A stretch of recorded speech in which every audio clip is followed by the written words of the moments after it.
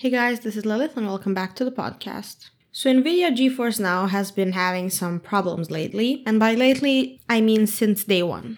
NVIDIA's GeForce Now cloud gaming service has become controversial among game publishers. Unlike a competing service like Google Stadia, which requires players to purchase games through Stadia, GeForce Now lets users stream purchased games through other stores, like Steam, Ubisoft's Uplay, and Epic Games Store, and play them from the cloud. This to me seemed like a more well-rounded service, and something I would actually pay for instead of Google Stadia. Unfortunately, a new wave of publishers will be removing their games from GeForce Now on Friday, April 24th. This includes Warner Brothers, Xbox Game Studios, Codemaster, and Clay Entertainment. They follow in the footsteps of other publishers that have withdrawn software from GeForce Now, including Bethesda Softworks and 2K Games. NVIDIA has released a blog post with an update on the current situation that is optimistic about the remaining library. The post notes that 30 out of the 40 top-played games, including Mount and Blade 2 and Destiny 2, are currently available on GeForce Now. Publisher Ubisoft's catalog is now also streaming, joining publishers like Bandai Namco. Although at first this service seemed like a better option than Google Stadia, it seems that the lack of games will probably deter new users. Have you tried any of the game streaming services so far?